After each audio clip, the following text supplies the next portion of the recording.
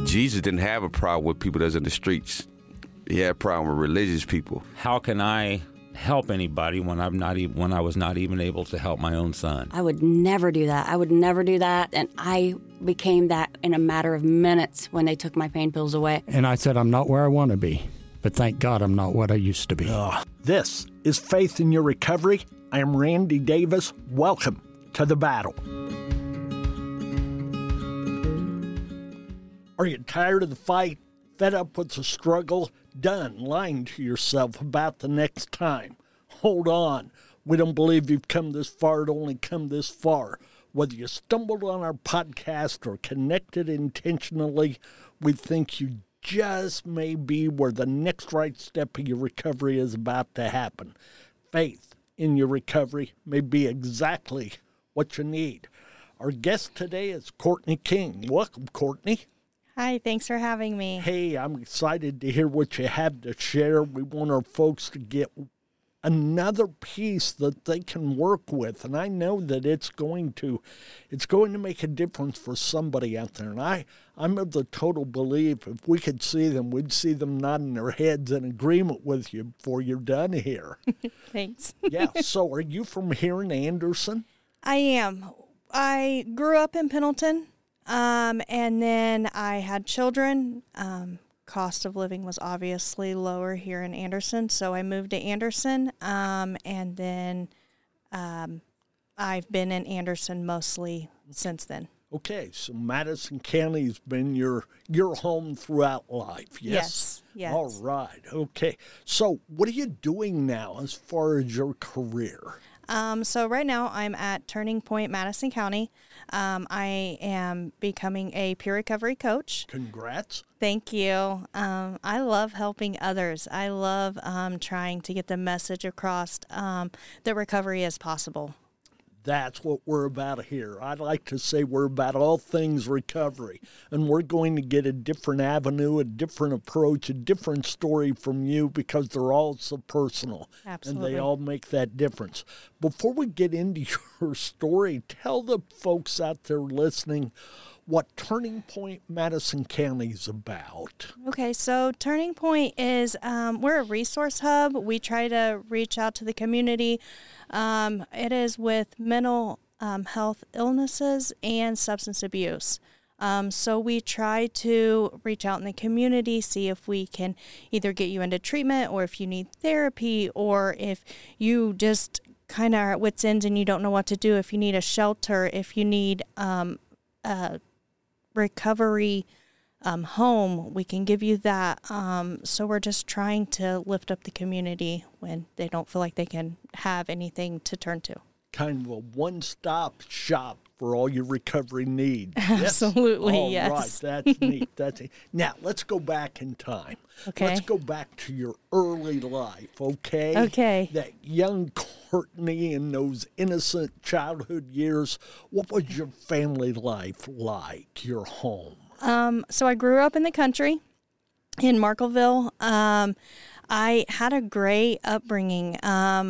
When I was real young, I had a whole bunch of farm animals. I had a donkey and goats, and I had a huge pond. So I'm the only child, so my animals was my friends, my siblings. Were you an outside girl? Absolutely. You loved to be out there with them, playing around, be it the donkey. I like that. Absolutely. I see them, I love them, but I've never been around them, okay? Yeah. What was your favorite pet, your favorite animal that you recall? Well, okay, so my donkey was the coolest. So he used to meet me out. I had a very long driveway, and he used to meet me out by the school bus every day and then walk with me back to the house. So that was super cool. But all of the dogs that I have, I love animals, but my dogs I absolutely love. Oh, that's cool. I like that story of the donkey meeting you there at the bus and walking you up, okay? Yeah. That's a great visual of an innocent life. Yeah. Yeah. So go ahead and tell us more. As you get into school and move on to high school, tell us about life. Yeah, so my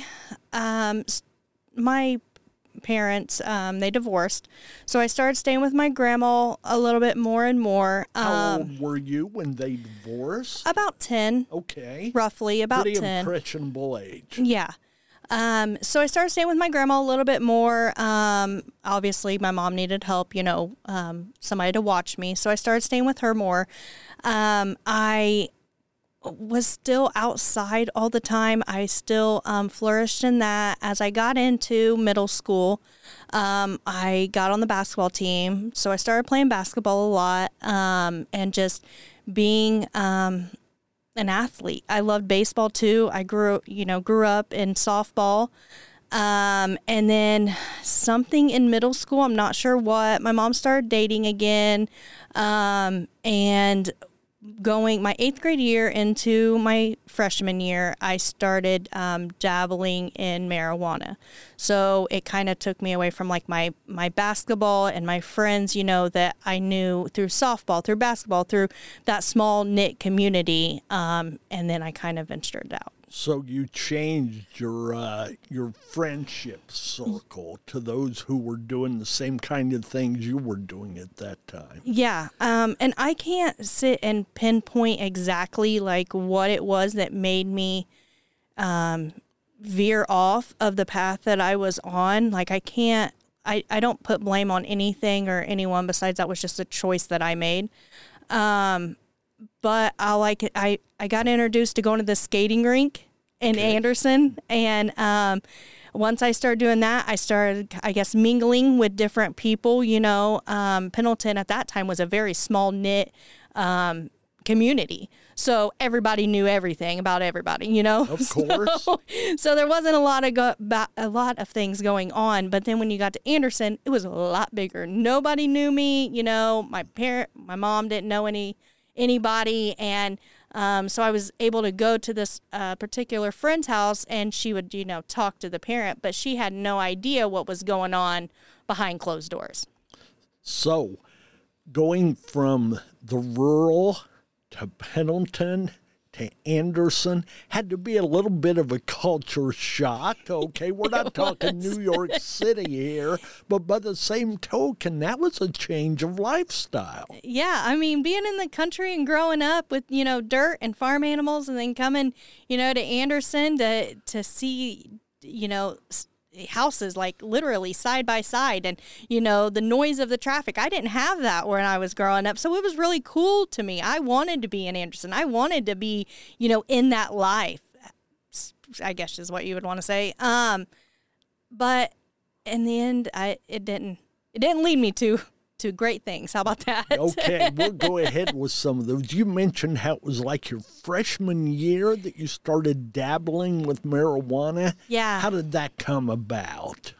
So I had, at that time I had a stepbrother, and he had older friends. So that particular, friend had a sister that was in my grade.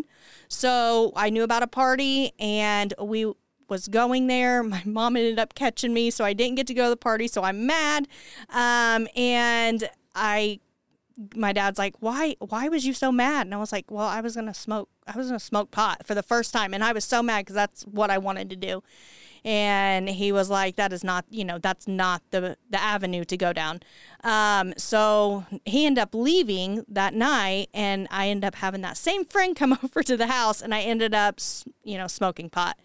And I thought I was the coolest person. Like, I don't know why, but I did, because back in Pendleton, I'm still going to Pendleton, but they was not doing anything, you know what I mean? So I felt like I had like an upper hand almost, as in like I'm doing something that you're not doing, right? Now they probably all laugh at me now, but that doesn't matter. So that's kind of what led me into that path of, then I started drinking. I got a job at McDonald's at 15, and then having that older crowd that, smoke and drank and done Xanax, and I literally slipped right in there like nothing. You became a part of that crowd then. Yeah. The pill popping and everything else. Yes. How bad did that get?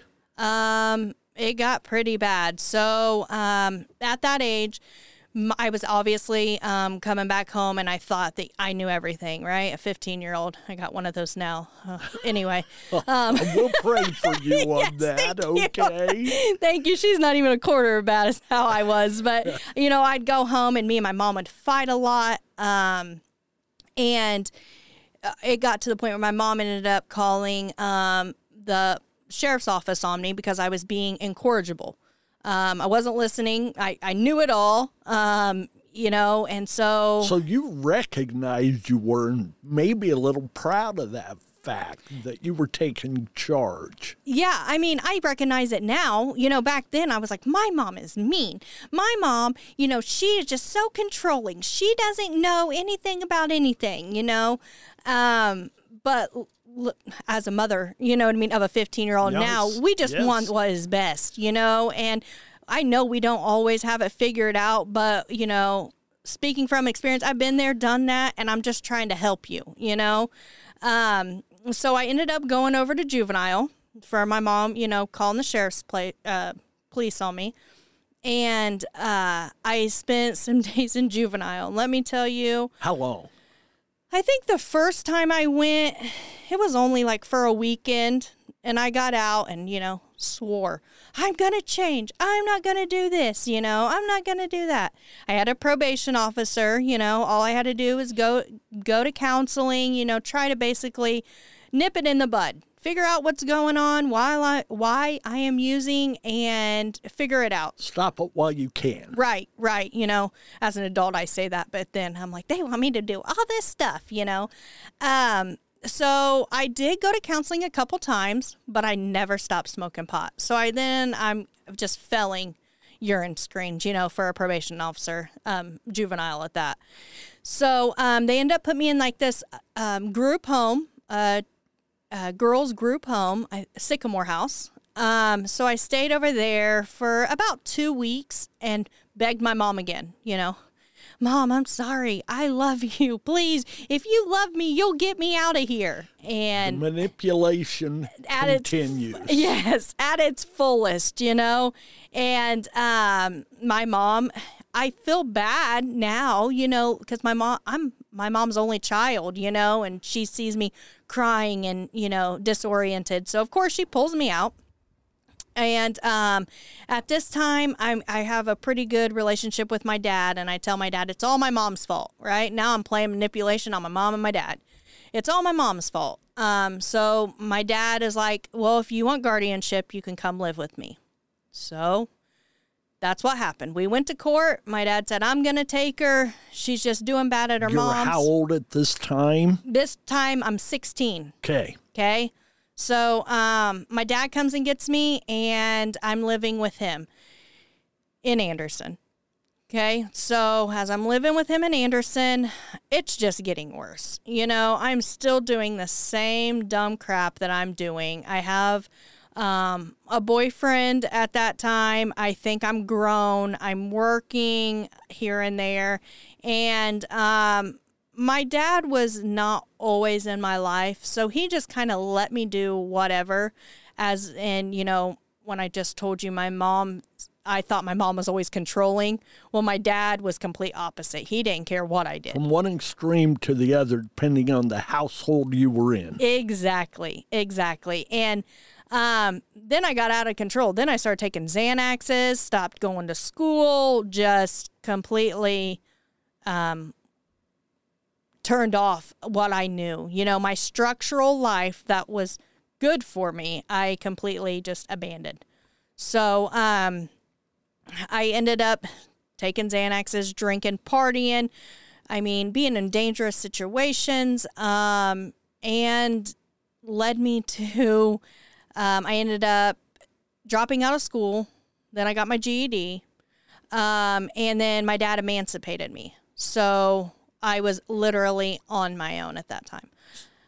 Let me back up a little bit. Okay, go ahead. How old? I hate to keep asking that question, but I want the folks to follow the chronology. I'm sorry for How old were you when you dropped out of school? Almost 17. What year, what class were you in? Was that your junior year? Yeah, it would have been my junior year, yes. Okay, Go ahead then. Okay. Please. Sorry, I'm not. No problem. Not no giving problem. you a guideline. No, you just keep rolling. So then I basically was working. I was working at Ponderosa back then, and I was staying with a friend's parents here and there, still staying at my dad's, coming and going. And I did get my GED, and then I ended up getting pregnant at 18. Had my first son. When I got pregnant, I stopped all drug use. At that time, I was an addict, but I was not in deep addiction enough where I could not stop. You weren't in active addiction at that time. Was that more so for yourself or for your child? That was for my child. Okay. So I, went through my pregnancy. I had him. He's a little bundle of joy, and I was doing great. I did start smoking backup pot when he was about 6 months old because I breastfed. But with my addiction, as soon as I was able to use again, I went right back to it. So then I was, smoking pot, then I'd dabble in Xanax. So this was just a period of dryness, so to speak. Absolutely. And boy, it wasn't a true change. It was just you put it in recession. Absolutely. Okay. Absolutely. And then within a few months, I ended up getting pregnant again with my middle son. And his pregnancy was different. I went to the doctor. I told him I am depressed. I don't know what I'm doing. Like, I already have a child. I'm at a loss. I was very, very depressed. Put me on Xanax, which, as I've just told everyone, I was already using Xanax. Into your plan? Yeah, prior to that. So I didn't go to therapy like I should have. I got put on Xanax. So my whole pregnancy. So when Devin was born, he came out very colicky. Well, of course he would because I was on Xanax the whole time with him, but that's me in recovery speaking, not the, 19-year-old that just birthed a child. Right. So I started kind of freaking out. I was reaching out for help to my aunt, to anybody that would help because he just wouldn't stop crying. I didn't know what to do. Again, I'm still a teenager. I'm still very young. You're a child raising children. Yes. And one thing I will say, I cherish those moments with, looking back and thinking, thank God for them. Because if not, I don't know how deep my addiction would have got as quickly, instead of having those absent times of my life that I didn't use, what would have happened if I wouldn't have had them, and how deep would I've gotten into my addiction. That had to give you the thought that I can overcome this. I may not be ready to, but I can overcome this. If I can stay clean, dry, clear that long, I can continue to grow in that. Well, yeah, but back then I wasn't an addict in my head. I didn't have a problem. What are you talking about? I just wanted to. It wasn't because, I had to. And so I ended up, I was absent. I'm not going to say I was in recovery. I was absent from drugs, alcohol, all of that. Got kind of a little bit containment of, how Devin was. It come to find out he was allergic to a certain, ingredient in the formula, as well as being colic. So, we had to go to doctor's appointments, things like that. And I ended up getting pregnant with my daughter. And I was completely absent from drugs at that pregnancy as well. I had my daughter, so now I have 3 babies. And you're how old? At this time, by the time I had Destiny, I just turned 21. And you're by yourself? Is that accurate? No, that is not. I don't want to mislead No, anybody. you're fine. No, that is not accurate. I was with Destiny's father. He helped me right when I had Devin. And he continued to be there for me. He's a recovering addict himself. But at that time, he was not in any addiction. So he definitely helped me through those hard times. I had Destiny, and we were doing great. No drug use. He was working. I was, staying at home with the 3 kids, which, again, the boys are 14 months apart, and my middle son and my daughter are 16 months apart. So I was pregnant for about 3 years, through that. I don't know. Again, I don't know. I can't pinpoint exactly what happened. I was at home. We were doing good. And then I started smoking pot again.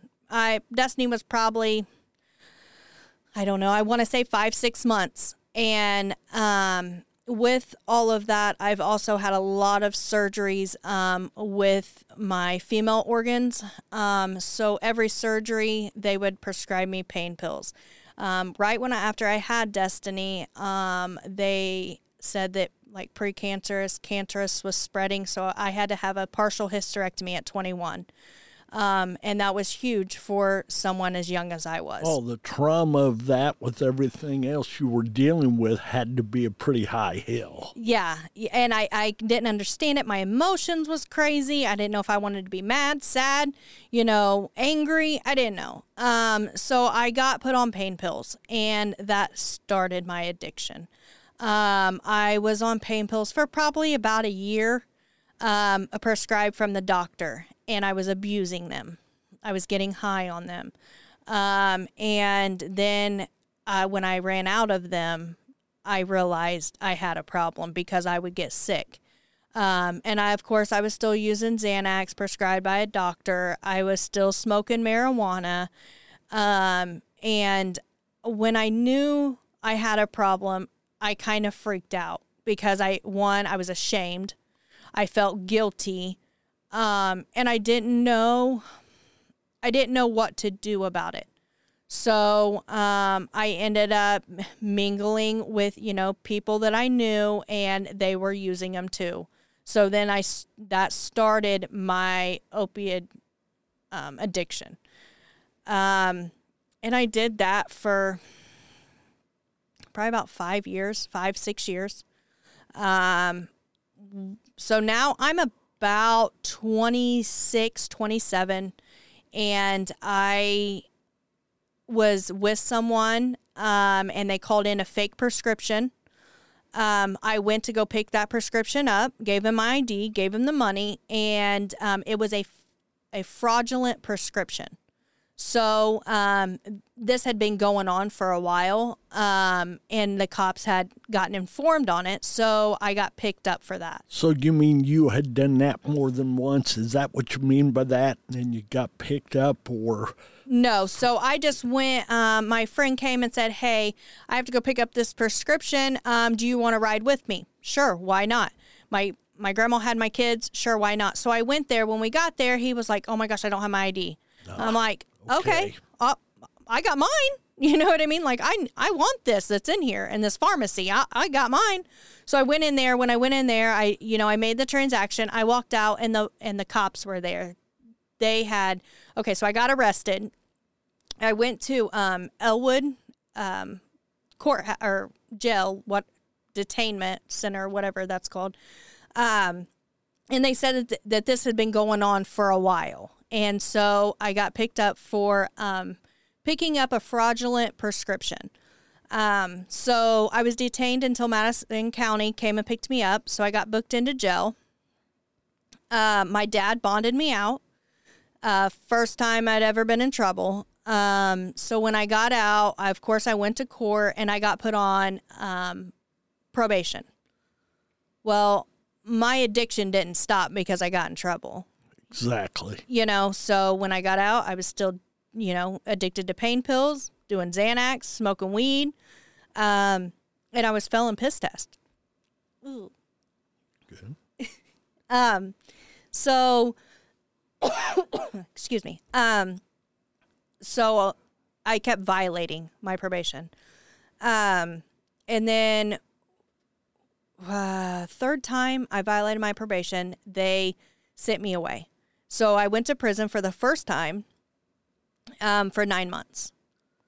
How long did you serve during that period? Just 9 months. You served 9 months. Okay, what was the sentence? Was it for 9 months or No, it was more?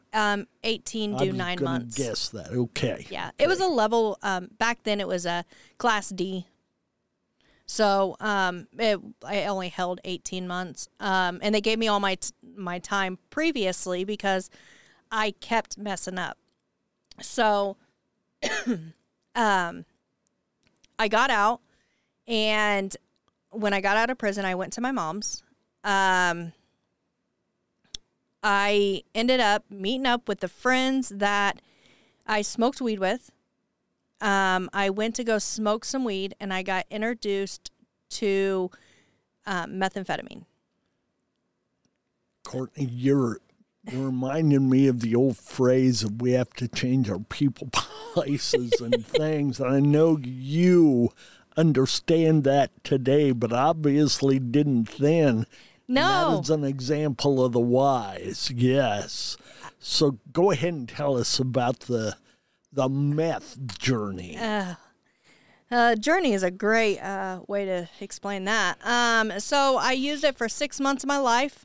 Within that 6 months, I had lost my relationship with my kids. I had caught gun charges over in Ohio. I had charges over here in Madison County, and didn't know where to turn. I had lost my relationship with my kids' dad. I had completely was isolated from everything that I had known, that I'd grown up with, that I had believed, my morals, everything. I had lost it. Your choices, your decisions isolated you from everything that was good in your life. Absolutely. Okay, tell us more. So then I went to, like I said, I went over to Ohio.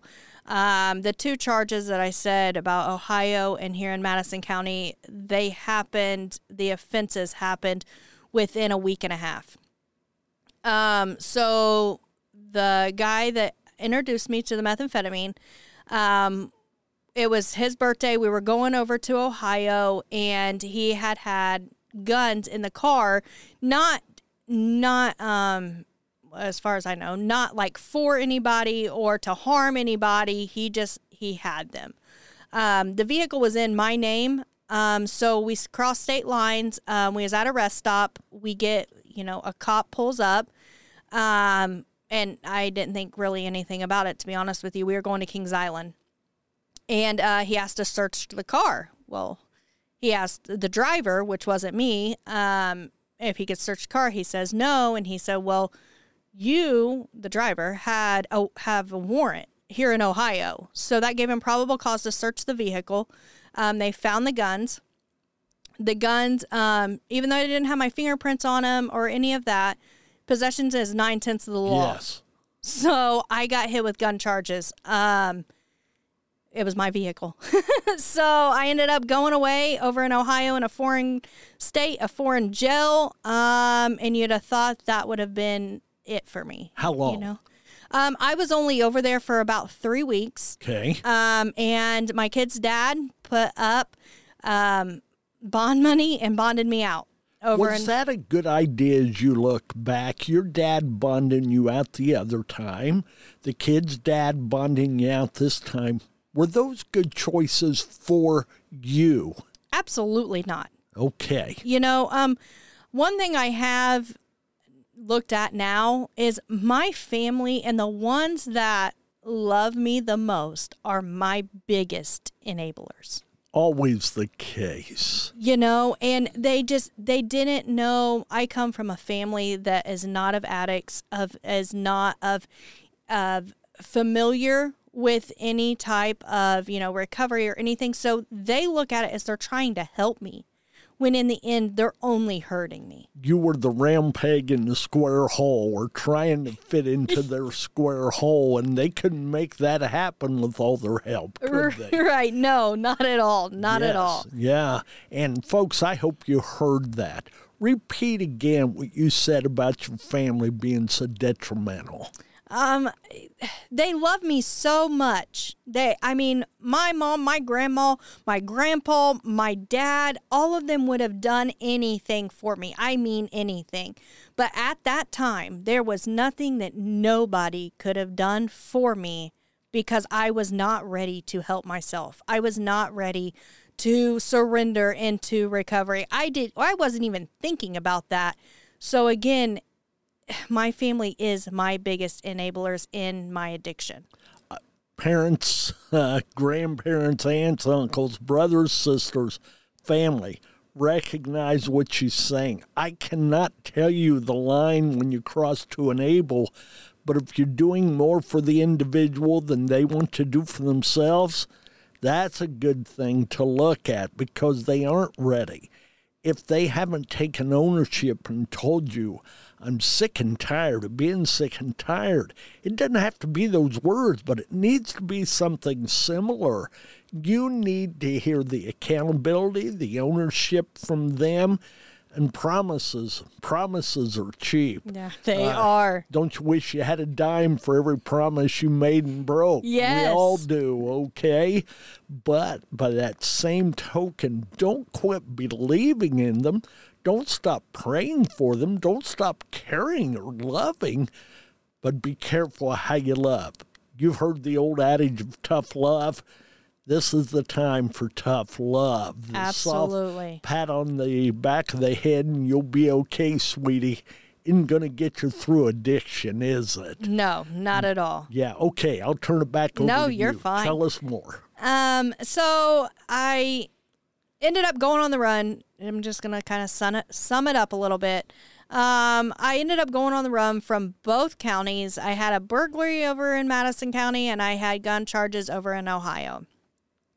I'm still deep in my addiction. Now I've added methamphetamine to my drug of choice. So it's methamphetamine, pain pills, Xanax, weed, maybe some alcohol if it's available. If it's there, I'm going to do it. So at that time, like I said, I've been disconnected from everybody and anyone that loved me, for them, really. So along that journey, I went on the run for about 9 months, roughly. I had a bounty hunter after me, all of that. And the funny part is I am on the run, wanted posters and everything. And I am at a very close family friend's house. And I looked at her and I said, I'm done. I am done. It was like, and I say it as today, I felt like God had washed over me because all of the sudden, at my worst, darkest moments in my life is when I realized I was done with that life. I was done with the addiction. I was done with running. I was done with getting in trouble. I was done. Did that hit you like a lightning strike from heaven, lightning bolt, or was it a more gradual kind of thing? I was sitting there, we were watching Gold Rush. I'll tell you exactly what was going on. This is almost 8 years ago. I was sitting there watching Gold Rush, and I looked over and I said, Aunt Paula, I think I'm just done with this. And she looked back at me and said, done with what? I could have guessed.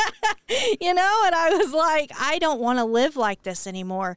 And it was, I can't even explain it. It was literally like something had washed over my thoughts, my feelings, everything. And I knew right then I had stopped. I was done. I was done using Subutex or Suboxone, which I was prescribed to those for 4 years. I was done with dabbling with the meth. I was done with anything whatsoever. And that's exactly what I did. I went through very, very bad withdrawals for the next 3 weeks on her floor. And I came out on top. After I came out on top, I turned myself in. So it sounds to me like in a heartbeat, you made the decision saying, I'm done. in the next heartbeat, you went cold turkey with being done. Is that accurate? That is accurate. 3 weeks later, you pick yourself up because you're physically able to after the withdrawal and everything that goes along with withdrawal. Go ahead. Explain to the folks quickly what withdrawal looks like. For anybody who may not know, give us a brief on that. Shaking, coming out both your ends, not being able to stand up, not being able to eat, not being able, your whole body just felt like I had pins and needles going through it at all times. You can't sleep. You're hot. You're cold. It's awful. It's awful. Hear those words. It's awful. And that's all you need to know. I've heard it described different times as the worst flu you've ever had times 50. Absolutely. And I'm sure everybody has their own description, but that's the only thing some of us can relate to because we've not been close to that. So there you are. You're picking yourself up. You're stopping. Lead us forward. Okay, so I talked to the bounty hunter. He came and picked me up from Ohio. I went and got that taken care of. Came back over here. I did time in prison in Madison County. And that journey that I went over in Ohio, I could not, I couldn't do any programs over there. It's more like a boot camp. But when I came over here to Indiana, I want recovery. Don't know anything about recovery. I don't know anything about meetings. I don't know anything about anything. The big book, I don't know anything. But you know what you want. Exactly. And you kept fighting for it. Exactly. Go forward. So I got in prison here in Indiana, and that's exactly what I did. I became, I recovered. I got into the RWI program. I became a mentor. Tell the folks what RWI is. It's recovery while incarcerated. Okay. And it is, you go to meetings, you help with your self-esteem, you get to the underline a little bit, kind of dig deep a little bit into yourself. So I did that, and then I went and actually helped the elderly that was in prison, trying to give back. And then I done a modification, and I came out to reentry court, which is problem-solving courts.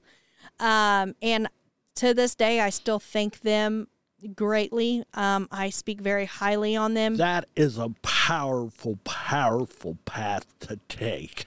The courts that are reaching out to those who are hurting or those with mental health issues, what an impact they're making and a change they're bringing about. Absolutely. Absolutely. I still stand firm that if it wasn't for me coming out and being in problem-solving courts and the reentry program, I would not have the foundation that I stand on today. And I greatly thank them for everything that they done.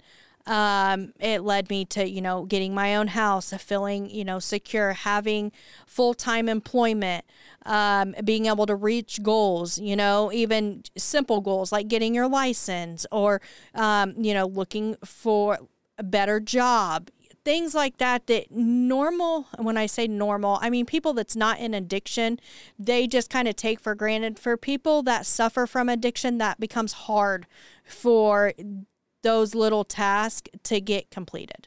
For you, they're not little tasks. They just sound like it from the other side, okay? But when you're in the middle of it, fighting to win it, there's nothing small about it because you weren't even thinking much of your license a year before that. No, who needs a license to drive? Yeah, that's I've got keys. That's all it takes, right? Exactly. We're good with that. Okay, so there you are. You're starting to accomplish some things, build up some pride, move us forward. I love what we're hearing. Okay, so with getting a little bit familiar with recovery, doing what, is asked of me, kind of guiding me into the right path, I'm getting relationships back with my kids. At that time, my oldest still was not talking to me, which I went to therapy over several times because I was just at wit's end, like he's never going to come around.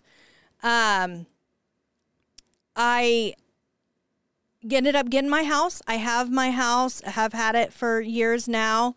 And I had my same employment. I got my kids back. They are with me to this day. I made a joke that, I run a circus. I'm the ringleader. And, but how old are your kids now? Okay, so the son that I just said that didn't have any contact with me whatsoever for 2 years, he is now living with me. So I have all three of them. He will be 18 this year.